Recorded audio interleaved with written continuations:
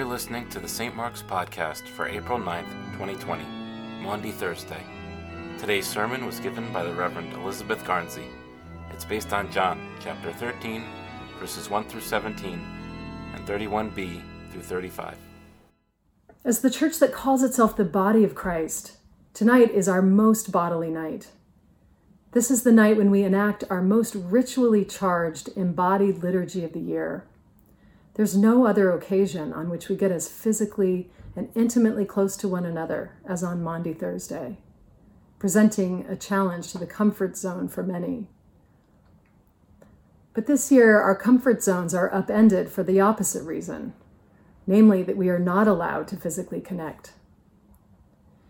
Usually, this is the night when we take off our shoes and socks in the church, and we get on our knees and put our bare hands on one another's bare feet and wash them in a basin and dry them with a towel, giving no thought to the dirt between the toes or the pedicures or the lack thereof, or the shape or condition of young or old feet.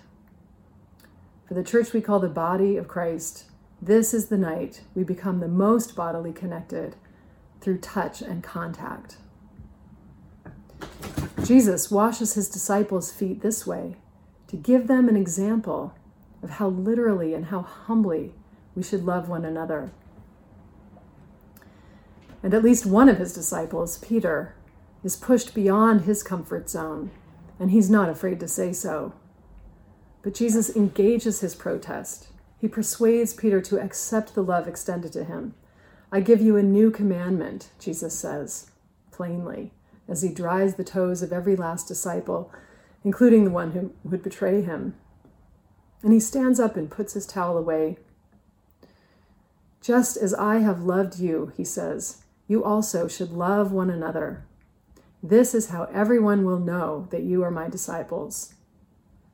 This is the mandatum, the mandate of Maundy Thursday, that we love one another, the good, the bad, the ugly, quite literally right down to our toes.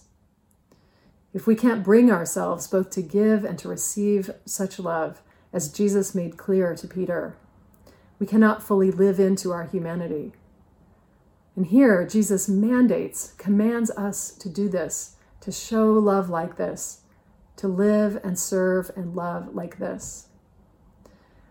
But first, we have to learn how to allow Jesus to love us and to come to know and feel what that means. This requires surrendering and trusting that God is loving and benevolent and wants to protect and heal us in hard times. It also requires the humility to ask for help when we need it.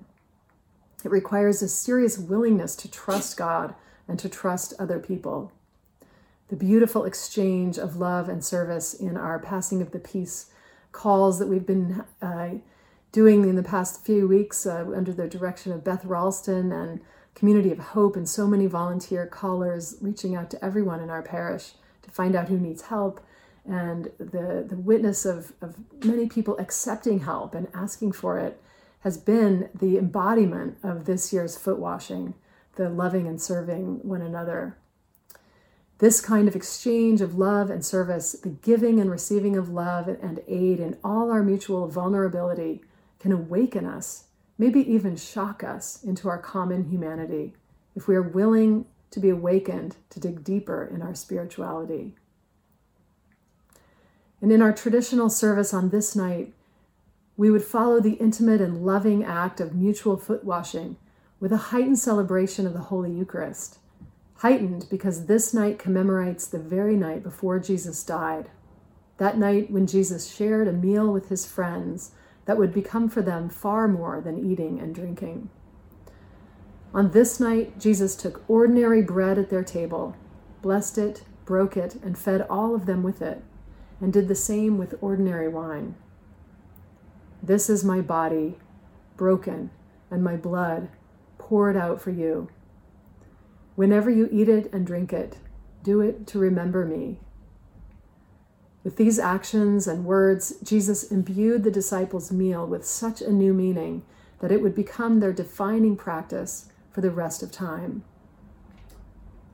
Eat my body and drink my blood. It doesn't get more physical than that. Jesus invites us to embody him in our lives by the most literal means there is, by becoming him, becoming that which we eat for the repair of the world. Lastly, on Maundy Thursday, we leave the table for an all-night candlelit vigil in our chapel, our ritual and spiritual way of answering Jesus' invitation to his friends to stay awake with him 1 hour while he prays in the Garden of Gethsemane. Staying awake, another bodily act. And here Jesus poignantly faces his imminent and inescapable betrayal and death. And his last request to us, won't you stay awake with me 1 hour? Even if spiritually motivated to go the extra hour for our Lord, the body itself fights to give way to exhaustion in that age-old battle. The spirit is willing, but the flesh is weak. And so then and now, Jesus finds most of us sleeping, eyes heavy. But try we must to stay close to Jesus and the agony of this night. For we have much to learn by watching and praying with Jesus in this moment. The Catholic writer Ronald Rolheiser teaches that the word agony in the first century was associated with athletes preparing for competition. They would work their bodies into a sweat, a lather they called an agony, to warm their muscles and make them ready to enter the stadium for competition. Similarly, in Jesus' agony, it is said that he sweat blood as he readied himself for his imminent suffering.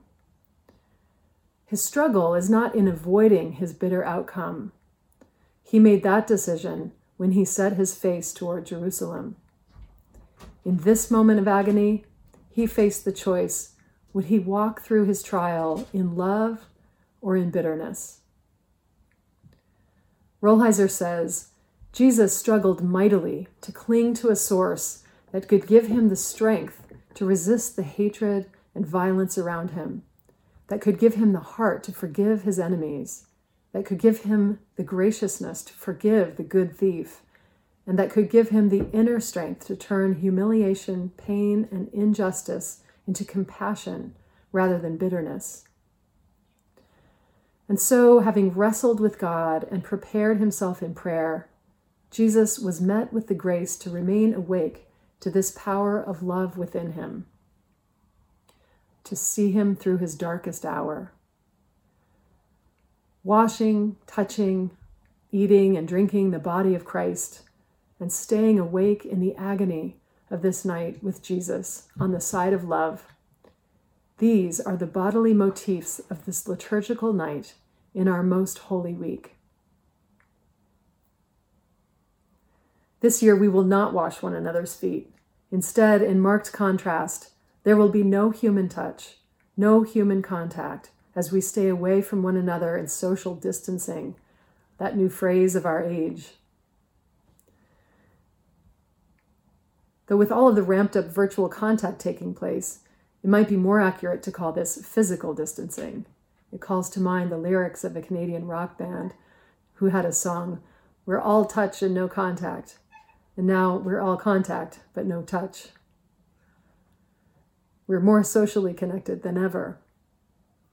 And we are becoming well-versed in observing a different ritual of washing, that of washing our hands many times a day as a simple act of love that seeks to protect one another and ourselves. Tonight, we are still not able to gather around the altar to eat and drink the bread and wine, and we won't be able to for the foreseeable future. This year, we cannot assemble in our church's sacred space to keep watch with Jesus on the night of his deepest pathos. This year, our common life takes place gathered only around our computer screens, and we celebrate our Eucharistic feast only in a spiritual sense. This year, our vigil is virtual, streamed into our homes for anyone with the fortitude to take part in it. We don't have a choice but to drink this cup of physical and liturgical isolation, and it will not pass from us anytime soon. But we have a choice how we will face it. Jesus' actions and words, his example, and his gifts to us for this holy night do not go to waste. for they were never meant to be ends in themselves. The power of these sacred mysteries lies in their pointing us beyond ourselves, beyond themselves, to the greater reality that they not only signify, but help to bring to fruition, namely, to the kingdom of God within us and among us, our unity in Christ and with Christ and one another, and our total and complete reliance upon the Holy Spirit to sustain us through every one of life's deepest and darkest challenges. That Holy Spirit within us, at our core, is what this time of confinement can awaken in us, if only we will attune ourselves to it. So this night's ritual invitation to prayer is more than ritual for us this year. With all the things we cannot do tonight, the one thing we can do in our solitude, in the words of Jesus we heard some 40 days ago on Ash Wednesday, go into your room and shut the door and pray. And again tonight in dark Gethsemane, he says, stay awake with me 1 hour. The guiding principles of our faith remain unchanged, unshaken with the change in our circumstances. We are always invited into this deeper spirituality, into a higher level of consciousness and a greater understanding and awakening to the power of the kingdom of God within us. This is always the challenge to a person seeking real faith, in good times and bad. The thing about a comfort zone is, there's nothing wrong with it. But as I heard Eckhart Tolle say recently, no one ever awakens in their comfort zone. And so tonight, pray for courage, resilience, compassion for ourselves and for others during this protracted time outside our comfort zones. Jesus did not look for ways to run away from or avoid the inevitable hardships of his life, but he agonized to face them head on with love and compassion. In the spirit of Jesus, during this bone-wearying marathon of isolation and pandemic, we do well to pay more attention to our inner lives, where the power of God dwells, than to newscasts and headlines, where fear and anxiety live. What we can do tonight is stay awake with Jesus and pray, summoning and drawing upon the Holy Spirit, that Spirit who prays with us and for us with groanings too deep for words. Pray that we could walk this way of Jesus' cross and pain this week with compassion and love, and find it, as he did, none other than the way of life and peace. Amen.